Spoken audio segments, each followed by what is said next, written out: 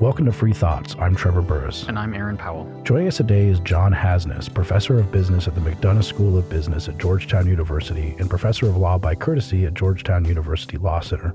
He's also the Executive Director of the Georgetown Center for the Study of Markets and Ethics. Welcome to Free Thoughts, John. Thank you. What is law? Oh, why don't you start with an easy question? We're going to have a baseline, so that's about as base as you can get. Basically, law is going to be any set of rules that governs human conduct in a particular society. If you're looking from my perspective, you can have law that's not necessarily identified with a political authority.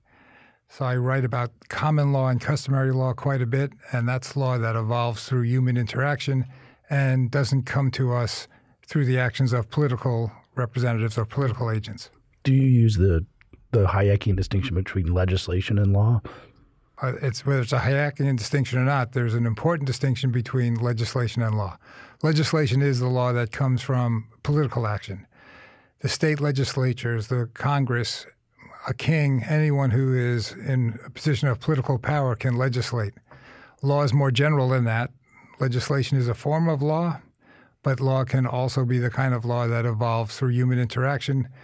In England and the United States, we are often referred to as common law countries, and that's because a great deal, and in fact the majority of our law came about through an evolutionary process that didn't involve the action of political representatives.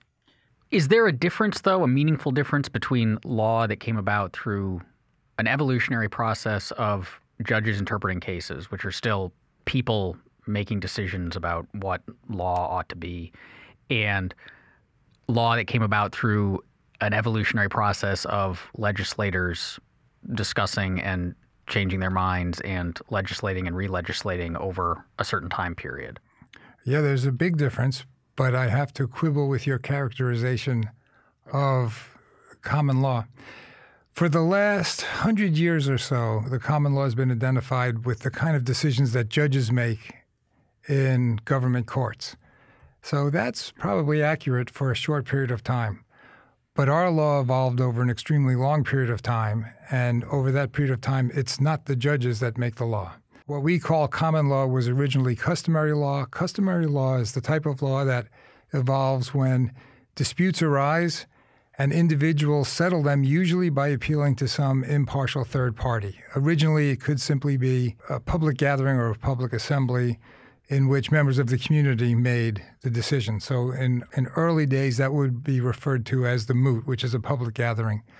Over the decades and centuries, as things evolved, the decision maker became more and more specialized. And by the time you get to the Norman era in England, there's decisions are made by juries. Juries are still drawn from the ordinary people in the country.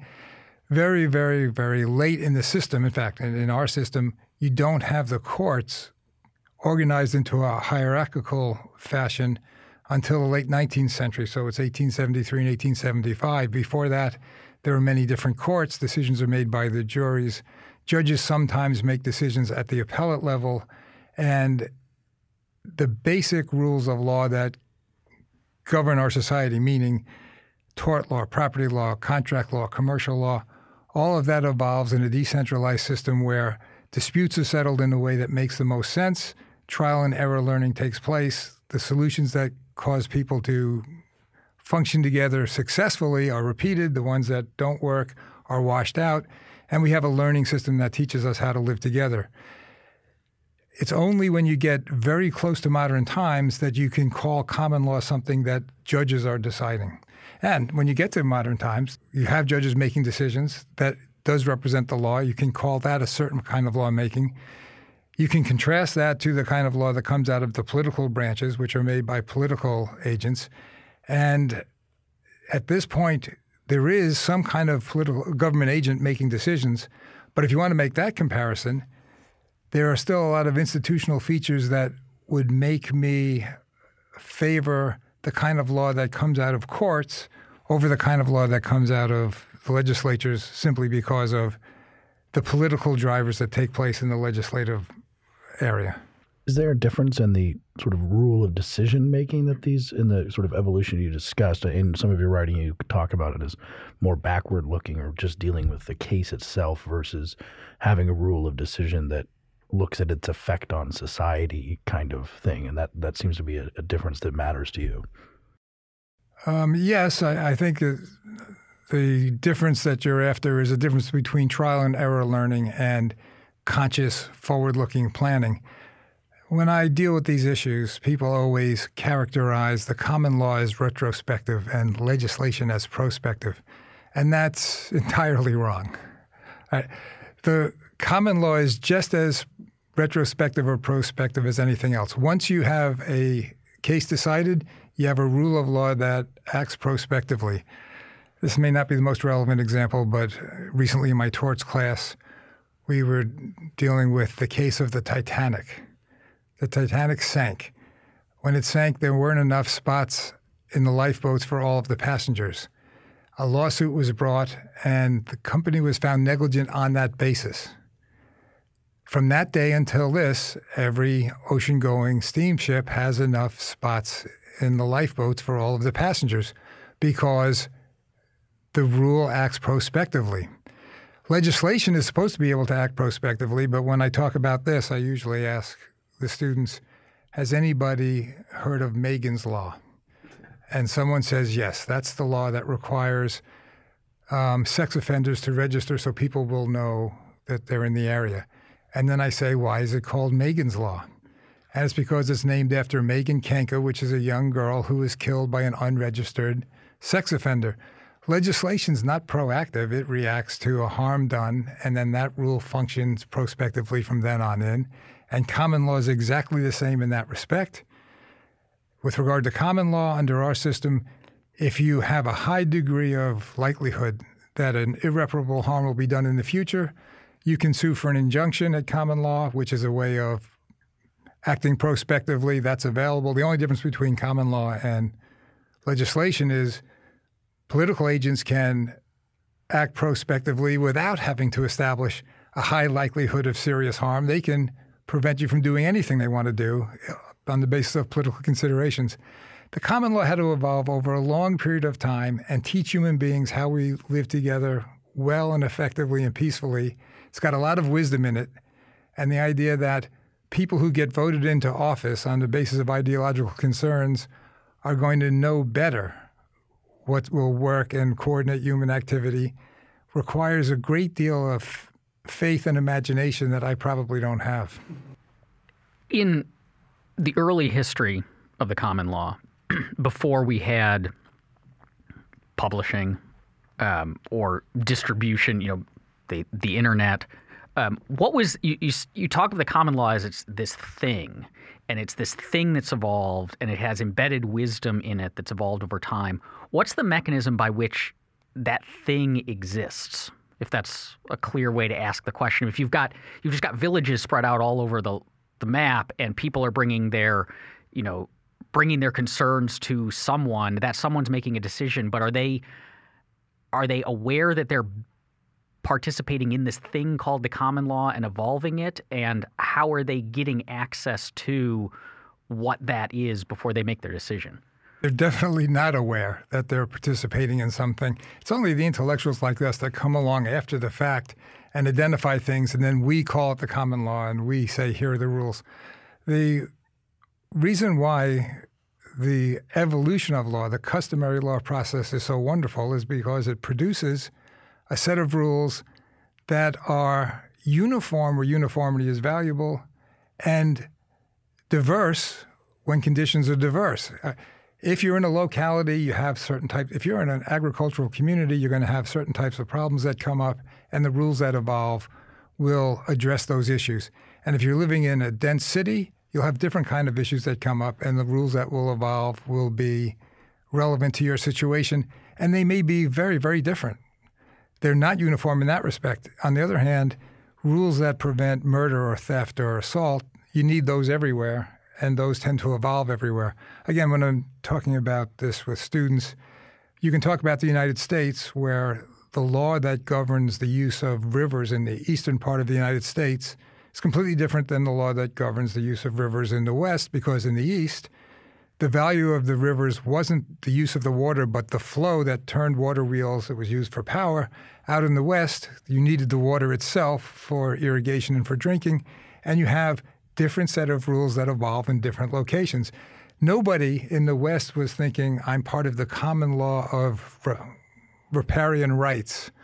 That's what professors do after the fact. But what happens is, if you go far enough into the past, before the internet, before printing, most of the issues are local. As society progresses and communication gets more effective, the units of human life become larger, and the rules cover more ground. In Old England, you had justices that would ride on horseback and ride circuit through the area. And they'd go to one place, there'd be a rule of law that was effective there. They'd ride to another place. At the second place, maybe they had a dispute for which there was no rule, but they remembered the rule from the other place, said, hey, that worked pretty well. They carried the rules with them around the country. It became called the common law because these were the rules that weren't local. They were common to the entire realm, and they were carried by the king's justices who were riding circuit. That's why it's identified with the king's courts. But it was a natural way of spreading the rules that worked well in different locations to different locations. The common law is always a patchwork quilt, a combination of local rules that work in the circumstances and more general rules that apply everywhere. And that's your optimal outcome. You don't want uniformity. You don't want the same rules governing the slumlords in the inner city and somebody renting his extra room in Utica, New York. You don't want the same rules for Charles Manson and for somebody who's involved in a mercy killing. You'd like this kind of patchwork quilt. And in contrast to legislation where you get one rule that applies the same way across the entire jurisdiction in an ill-fitting one-size-fits-all form, the customary and common law gives you a very flexible, nuanced set of rules that allows us to live together peacefully. If the rules are a patchwork, like you said, and you mentioned Charles Manson and mercy killing and things, which makes sense, but doesn't that start to make it seem like that there's no law? Because if you have a country, and then you have, this came up with the same mandatory minimums where people started saying it's unfair if this defendant who's convicted gets 5 years and this other one gets 15 years. It seems not like law if it's that random and discretionary. Okay, it's not random. It's not discretionary. Yeah, sorry, random is a bad word. It's diverse. It's not that it's not law. I hear the following argument quite a bit. You actually have to have the government make the law. Because if you didn't have government, meaning the political agents make the law, then there would be no uniformity in the law. And there would be different rules in one place or another, or people at one socioeconomic level would be governed by different rules than people at another. And when I hear that, my only response is probably a sarcastic one, which is to say that explains why the government has to manufacture and provide all of us with our clothing. Because if the government's not providing the clothing, then people in different locations could be wearing different types of clothes, and there would be shorts in one place and long pants in another place, and rich people would have different kind of clothes than poor people. Why would anybody think uniformity in clothing is valuable? And why would anybody think uniformity in law is valuable? What you want is rules that allow people to live together. I think what you're referring to is something else. You're referring to criminal law. And so far, nothing I've said applies to criminal law, because the law I've been talking about is the law that coordinates our behavior. So that's torts, that's contracts, that's commercial law, that's property. Criminal law is something else. Criminal law is the part of our law where the state is allowed to punish citizens for violating its rules. In that context, do we want a higher level of uniformity? Yes, if the uniformity is something that greatly curtails the power of the state to act. I mean, in our system, the glory of the English and American system is the state doesn't get to punish citizens or individuals unless it can prove every element of a crime beyond a reasonable doubt, which is a very high standard. And the reason why we have that standard is because we don't want to make it easy for the state to deprive people of their life, liberty, and property. There should be a very high standard. So if you are saying we should have a uniformly high standard to curtail the government's ability to deprive us of our rights, I'll go along with you in that respect. But even if we're talking about criminal law, I mean, the criminal law is going to be different in some farming community out in the West as opposed to, what crimes are an issue in the middle of a densely populated city. You'd still have some level of diversity. However, with regard to crime, the essence of crime, which is the attacks on your person, murder, theft, life, property, those kind of things, those are uniform. People need that wherever they are, or they don't get society going at all. So that's uniform, but that's uniform because it makes sense for it to be uniform.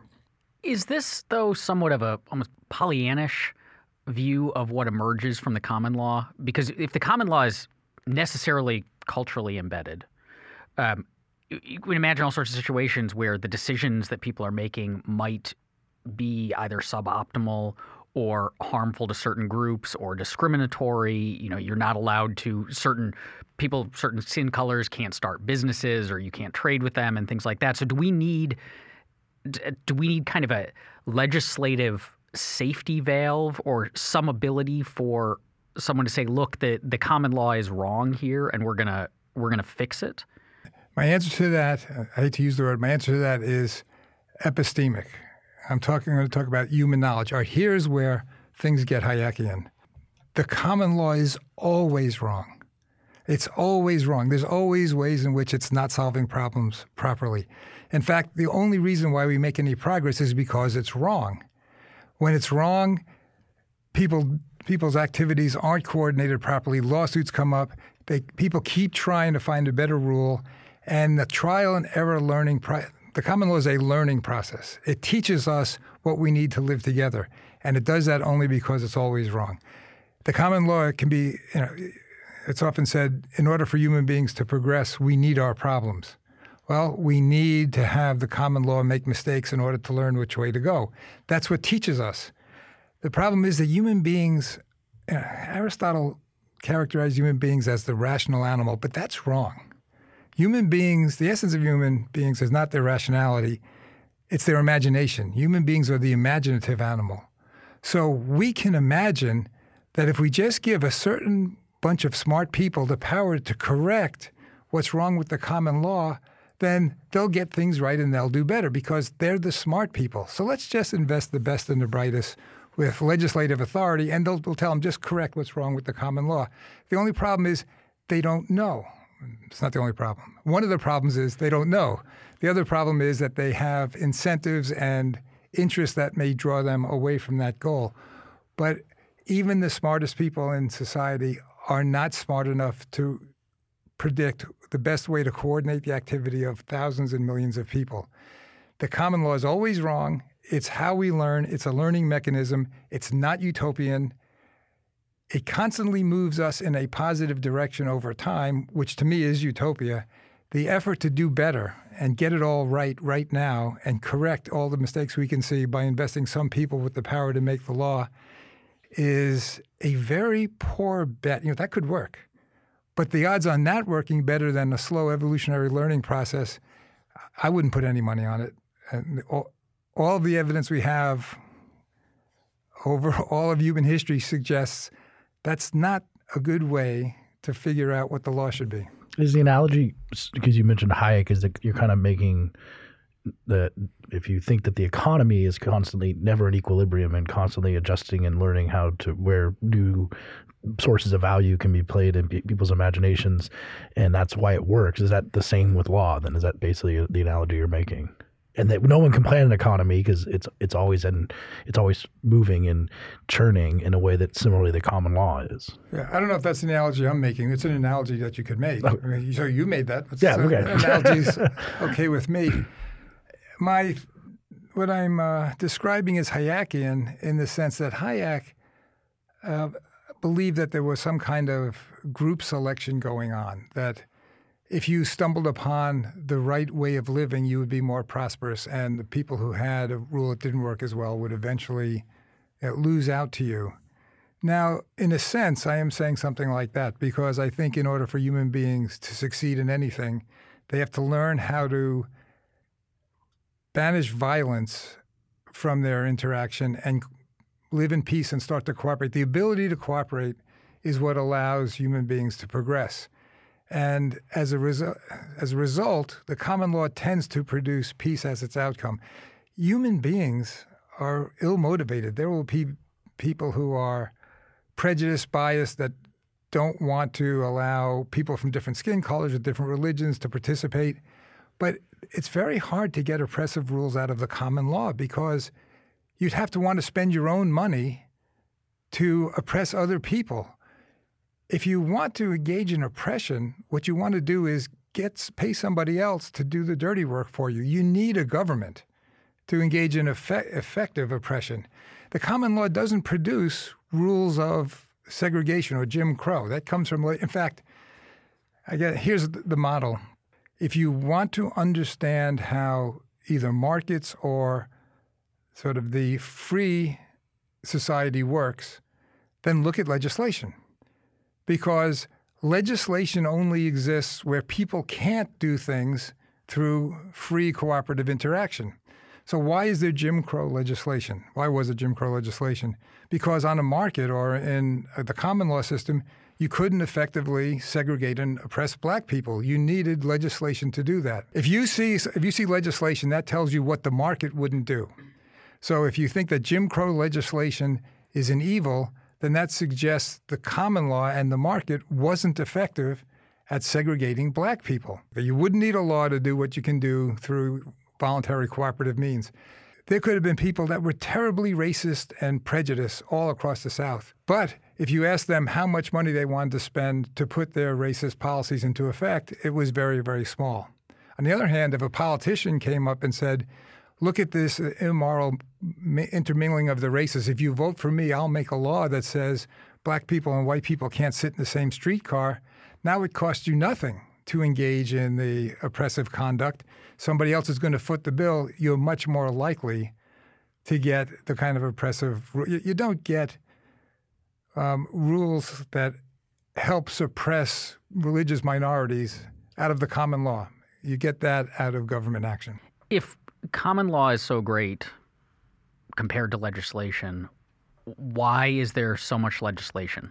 Why is all around us across the globe, everyone's legislating instead of just watching the common law do its thing?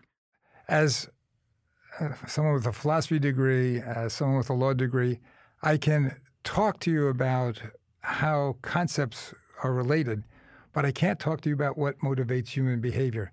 My belief is the one I mentioned earlier, that human beings are they have imagination. Where we can, if you put a rat in a maze and he's looking for cheese, he will go down a blind alley. When he sees the wall, he'll go back. He'll go some other way. Only human beings can run into a blank wall, go away, imagine that there's a door there, and go back another time. I mean, that's why we vote for president every 4 years, isn't it? Because this time will be different. I mean, we can do the same thing time after time after time and imagine a different result. We're able to act imaginatively rather than rationally. And it's always easier to think if we just got the right person in power, then Camelot would come back and everything would be fixed. And sticking with the common law means we admit it's going to take a long time. We admit we're going to make incremental progress. We admit that things will only get better slowly. It was hard for me to go this route also when I was younger, and then I ran into these economists, and they explained to me about marginal effects. The magic of marginal effects. If you get a little better each year, in 20 years, you're twice as well off as you were before. Okay, that's great. That's the common law model. On the other hand, we can all imagine that we'll win the lottery tomorrow and be billionaires. So let's just get this guy in power and he'll fix everything. This is a matter of human psychology. I can't account for it. I don't have much confidence that my talking in a podcast can convince people to behave differently because it's so seductive. But that's just a feature of the way our psychology is at the moment. Is the common law well suited for modern times? We have, you talked about localism a lot in the patchwork quilt where it came out of, but we don't really necessarily have local economies anymore. And it would seem to make sense to have something like the UCC, the Uniform Commercial Code, adopted by all these states so people can go across state boundaries and make deals. And that's legislation. Or, complex financial instruments. Can there be a common law that arises? I mean, I can understand cattle coming onto your land and who pays if they trample your crops, but derivative trading or any of these things, is it really going to work for something like that? Yeah, that's why we really need it. All right, so if I argue for common law, it's interpreted as saying we want to go back to ancient times. But here's the argument against common law. Technology has surpassed our ability to learn things through the common law process. Now, society is too high-paced. There's too much technology. You need something better now. That argument's been made for the last 300 years. I mean, you can read that argument when they're talking about the railroads. The nation is connected now. We can get from one side of the country to another in a couple of days. You can't wait for the slow evolution of the common law. That argument is always made, and it's always ineffective. The UCC is a great example. What's the UCC? Law professors sat down and looked at the way commercial law had evolved through common law processes, and then they codified it. They learned from the common law. They turned it into a code. That's probably a good thing, but that's the past. What we need the common law for now is all the things we don't know how to do. The faster technology develops, the more we have technology that we don't know what the risks are, that we don't know what the safety rules are. In my torts class, half the cases are about railroads because that was new technology in the 19th century. 30 years from now, when people are in the classroom teaching what I'm teaching, the cases will be about reproductive technology or the internet. We're already getting cases in the casebook about cyberspace and internet and what constitutes conversion or a trespass to chattels in the internet. It's because with the new technology, we don't know the rules yet, and the common law allows us to derive them. On the other hand, we do have people down in Washington that make these rules to govern how people can interact on the internet, and they have no idea what they're doing. The more technologically advanced society gets, the more complex society gets, the less possible it becomes for us to solve the problem through getting smart people to sit down and think about it and predict the future. The more we need the common law learning process. So today it's ever more essential. It's even more essential than it was in the past.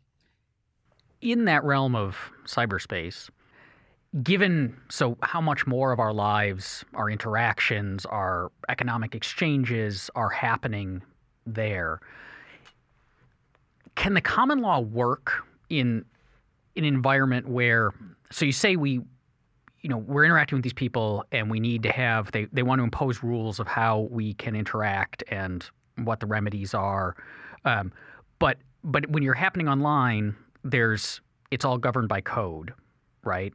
And so the code is, in a sense, like the code that Facebook runs on is a necessary set of laws by which you and I can interact on Facebook because we have to participate within the constraints of that code. And that code has to be built before we can start interacting. And so does cyberspace almost push us to a regime of necessary legislation because everything's happening in this very strictly coded environment where you have to have the smart guys sitting at Facebook, figure out how we're going to interact and what the rules are going to be before we can do it? Yeah, I don't see that analogy. I like to think of the internet, the web, and cyberspace as a microcosm for all of the past. And what do I mean by that? If you go back far enough in time, the original rules come about because two people get into a dispute and they don't know how to settle it, and then they bargain. They have to make rules for themselves. And those tend to get repeated. It becomes law, or law originates in negotiation, in contracts that are the successful ones are repeated over time, and eventually it turns into rules. Well, in cyberspace or with Bitcoin or all these other things for which I have to say I have no understanding, when I look at what's going on, somebody is doing something and then offering it to somebody else. And those two people need some kind of rules that will coordinate why would I buy this? Well, here, I'll offer you this kind of assurance. And I'll agree to that. What's happening is the rules are evolving first from bargaining negotiations, from people just doing things. And as the user base gets larger and larger, the rules that are evolved through negotiations which work tend to be accepted more widely, and you're getting sort of an analogical process of rule development in cyberspace that mirrors the way our basic rules of tort law evolved over centuries in the common law. Because when you have something new, nobody knows how to interact. And at first, you have to actually make a bargain with somebody about what your relationship will be. And there's probably thousands of people trying that, and 900 of them are making stupid plans that don't work. But somebody must have figured out how to make Bitcoin reliable enough so other people would buy it. And once that was observed, if I know what's going on, it seems like a lot of people are copying it, and you're getting these cryptocurrencies. Now, I understand nothing about it, but the process I'm observing looks to me a lot like the process that produces the kind of rules that we normally would call customary or common law. What about something like environmental regulation? If we find out that there's a chemical in this coal dust or something, and the EPA, the smart scientists at the EPA find that out, and they ban it, is the common law going to be able to deal with that situation, stop harm to our planet before it happens? What you just described is not stopping harm before it happens. That's a good point, yes. It's providing remedy for harm that happens. Yes, yeah. And can the common law do that? Yeah, absolutely. In fact, if you're concerned about environmental regulation, you have two options. Environmental problems are usually referred to as commons problems. So there's a famous article, The Tragedy of the Commons. What it says is when a resource is unowned, it's in every individual's interest to exploit the resource, but nobody suffers the detriment of its degradation. So it becomes overused and depleted. And there's two solutions to so environmental problems tend to have that characteristic. You put all your soot or garbage up into the air, you get rid of your waste, and you share the detriment with all of the rest of society. The same thing with water. You put out chemicals, you get rid of the chemical, but everybody else shares the loss. So what can you do about this? And traditionally, there's two solutions to these commons problems. You can either privatize the commons or you can restrict access. So restricting access means you get somebody with a gun and you tell him to make the rules and prevent people from overutilizing the resource. So you get a regulator in to prevent dumping. And in that solution, what you have is it's still in everybody's individual interest to exploit the resource, but now you have somebody trying to prevent it through coercive means. The incentive is still there. You're trying to restrict access. The other alternative is to privatize the resource, in which case the parties that utilize the resource also incur the personal detriment, and that gives them the incentive to use it in such a way that the resource is maintained. Those are the two solutions. Those two solutions correspond to regulating the environment through legislation and regulating the environment through common law.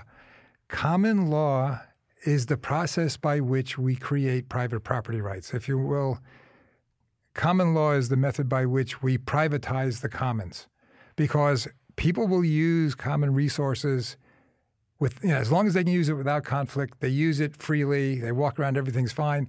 And then when the resource starts to get scarce and to use it, people come into conflict. A conflict is what gives rise to a lawsuit. A conflict is what gives rise to the need for a new rule. And the rule usually assigns private rights in one way or another. So property law is common law. It's the rights and property that evolve that allow people to cooperate. With regard to environmental problems, if you put some chemical out and it ends up on my property, I sue you and I try to recover. There's cases where a cement plant is putting out particles that are landing on a farmer's property. And that cement plant, it's doing a lot of good for the locality. 300 people are employed. It's making a commercially valuable product. but it's putting out particulate matter on some farmer's land. Can that farmer sue and get an injunction and force the cement plant to stop doing that? And the answer is yes, because the private rights of the individual will stand up even against all of those social welfare arguments you want to make that the company or the cement plant should be allowed to engage in this activity. So if that's pretty powerful environmental regulation, you can protect the privately owned environment at the expense of other people's jobs. Yeah, the company's going to have to bear the cost of figuring out how to make cement without polluting the environment. In our current political climate, one of the highest profile issues is tort reform. Everybody wants tort reform. People are down Washington lobbying federal legislatures, state legislatures, save us from the regulatory power of tort law. We're overregulated. Save us from this power. Well, if that's the powerful regulatory mechanism and you're concerned about environmental damage, then what you want is to harness the regulatory power of tort law to protect the environment. And you do that by letting private parties sue to protect their interests, and that's when you have private control.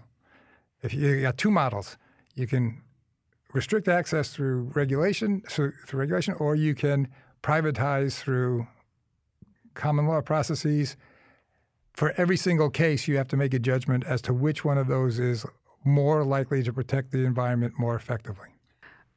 So I'm going to put on my left-wing hat. Can you do that? I can. Yeah. I don't actually have one, but we'll just pretend.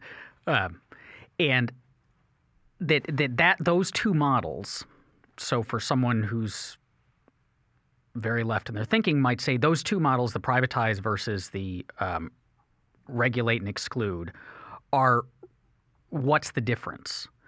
Because if the government is regulating and excluding, it means that there's, I still might have an incentive to go and use this thing without caring about the consequences. But now there's consequences in the form of these people could be pointing guns at me. I could get in trouble. I could get fined, whatever. The private ownership is simply putting a king in charge instead of a government, because we've privatized. I've sold you. You now own the grazing land.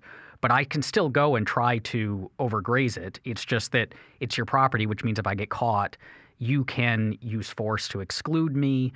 You can take me to court and fine me. And so the conceptual distinction doesn't really exist, except insofar as if it's the government that has it, the government is at least presumably on paper working for all of us. And so I can still use it just as long as I follow the rules, whereas the private ownership, you're an authoritarian on it. Yeah, I understand your point, but I think it only sounds good because you're leaving out the important feature that makes a difference.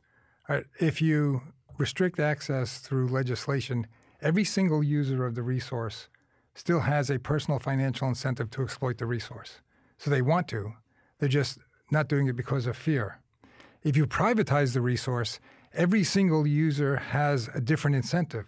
The incentive is not to overuse the resource, but to use it in such a way that it's sustained. The original article, The Tragedy of the Common, talks about shepherds sharing pasture land. And what happens is they overpopulate it with sheep because nobody bears the cost of the grass being consumed. But once they break it up into private plots, I never put too many sheep on my private plot because I want there to be grass next year. My incentive structure has changed. Now my personal self-interest aligns with the collective good, and I behave differently. And that's the power of privatization. Now, I may still need guards to make sure that other people don't come and steal my stuff. That's true. And since we're being left-wing, the government does do things like enforce property rules and does enforce prevent people from stealing and trespassing and things like that. So you can have the same regulatory mechanism. If you're interested, this is now getting old, but if you can go back to the 1990s, there was a public TV show, Nova, which was a science show. It's a great science show. We used to watch it all the time. Find a tape or find a disc of the one that's called The Kingdom of the Seahorse. So this is about an hour-long show. The first half hour, it's not political. It's talking about why seahorses are going extinct, and it's a British marine biologist who knows everything about the seahorse. And you find out everything about the seahorse and why it's going extinct, and she's upset. And in China, the seahorse is an aphrodisiac, so they just consume tons of it, and the entire population is being depleted, and the Philippines is where they come from. So this woman goes to the Philippines just to see what's going on, and she settles in a village called Hondaman. And she sees these people are poor, and their only source of income is a seahorse, and they're harvesting seahorses, but the seahorses are disappearing. What are they going to do? And they don't, by the way, they don't trust her. Because every other time some like English-speaking white woman has shown up, only bad things have happened.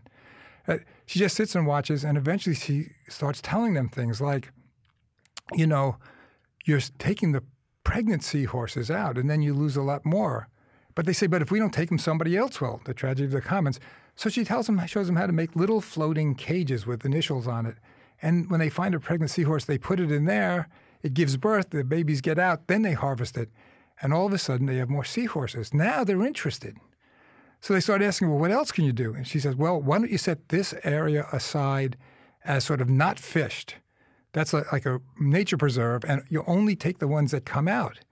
And she sits there and just tells them these things, and over the course of time, they have a lot of seahorses. And pretty soon, everybody up and down the coast, what do? They're poaching. They're coming in to steal the seahorses from Hondaman. The next thing you know in this video, they're out in these canoes with little lights at night, protecting their property. And when it becomes hard to steal, then the people from up and down the coast come down and say, what are you doing? And this show ends with her showing them how to make private seahorse farms. And the reason why I'm telling the story is this was so successful at saving the seahorse that the aquarium in Baltimore had an entire exhibit called the Hondaman Project, which was all about how they saved the seahorse. All of this is an example of the power of privatization rather than regulation. Nobody came in and said, this is an endangered species, you can't sell the product anymore. They just aligned the incentives of the individual with the preservation of the resource, and it was a major success. And of course, because it was so successful and so simple, it's never discussed in any political conversation. It's not regulation. It's just something that's perfectly effective and is a wonderful model for how you preserve environmental resources. What you've just described is the way that libertarian anarchists talk about anarchy. That would make sense. And so is that then what you would advocate, is kind of this common law system taken to its logical conclusions, that we ought to just ditch the whole facade and embrace political anarchism? If you want to look at this from a philosophical perspective, I'd say government is the entity that uses coercion. So for government to be justified, for that to be okay, there has to be a justification for the use of coercion. In other words, you have to say there's no other way of attaining this important human end other than by forcing people to do things. So that's a justification for government. Well, what that would mean is you should look at everything the government proposes doing and ask yourself whether there's a means of accomplishing that end that doesn't involve coercion. If the answer is yes, then the government shouldn't be doing that. If the answer is no, then that's what the government should be doing. And you just look at it that way, and you start at one and say, well, do we need the government to deliver the mail? No, I know we can do that without coercion. Start there and move step by step along and see how far you get. Do we need the government to provide the rules that allow us to trade with each other? Well, apparently the answer is no, because contract law didn't evolve through governmental processes. And in fact, the English government had to incorporate the law merchant into the national law wholesale because it was a better product than what the national. So we don't need it for that. Okay, so do we need it to provide? Do we need the government to provide courts? Because otherwise, how would we settle our disputes? But there was no uniform governmental system of courts for most of our history. And in fact, right now, despite the efforts of the Trump administration, we live in a global economic environment, a global market, and there's no global court. And yet I never see multinational enterprises like blasting each other with machine guns. They seem to be able to settle disputes through some other mechanism. In fact, one of the famous courts is the Commercial Court in London. It's a British government court that has the reputation for having judges that are very, very astute and well skilled in commercial transactions. And people all over the world just pay a fee and use it because that works well for them. So do we need the government to provide courts? Well, since they don't, maybe not. Just keep going. At some point you'll find something that you can't do, you can't get without the use of coercion by some central agency. At that point, you've got the justification for government. For me, you just move along the line. Now, for most people, they're going to stop somewhere along the line. As I move along the line, I haven't found an effective stopping point yet. I understood about the need to internalize externalities, but then I found out about tort law, and if tort law is already too regulative, you don't need it for that. How about public? You need the government to provide public goods. That makes sense. So that's why we don't have any lighthouses. But wait a minute, we did. One of your colleagues, or former colleagues, you'll recognize who I'm talking about, I used to call him up on the phone. He said, I can't talk to you now. I'm doing something impossible. What? I'm watching television. Because broadcast TV, right? That's the typical public good. You beam something into the atmosphere. Everybody can receive it. There's no way of charging. So public broadcast television is impossible. It's a public good. Well, the FCC does give away the frequencies. Right. So it's hard to identify any public goods until you get down to national defense. And then when you get to national defense, who cares? Because if you're going to if you're going to liberalize society, the last government function you're going to think about liberalizing is national defense. So that's way at the end of the line. And by the time you get there, the question may be moot. If you're worried about that, so don't worry, be happy, forget about it. Let's see what happens if we liberalize the world and allow more free trade and more movement of people across lines and more human interaction that creates more prosperity and more economic interdependence. At some point, whether you're worried about national defense or not may just be irrelevant. Free Thoughts is produced by Tess Terrible. If you enjoyed today's show, please rate and review us on iTunes. And if you'd like to learn more about libertarianism, find us on the web at www.libertarianism.org.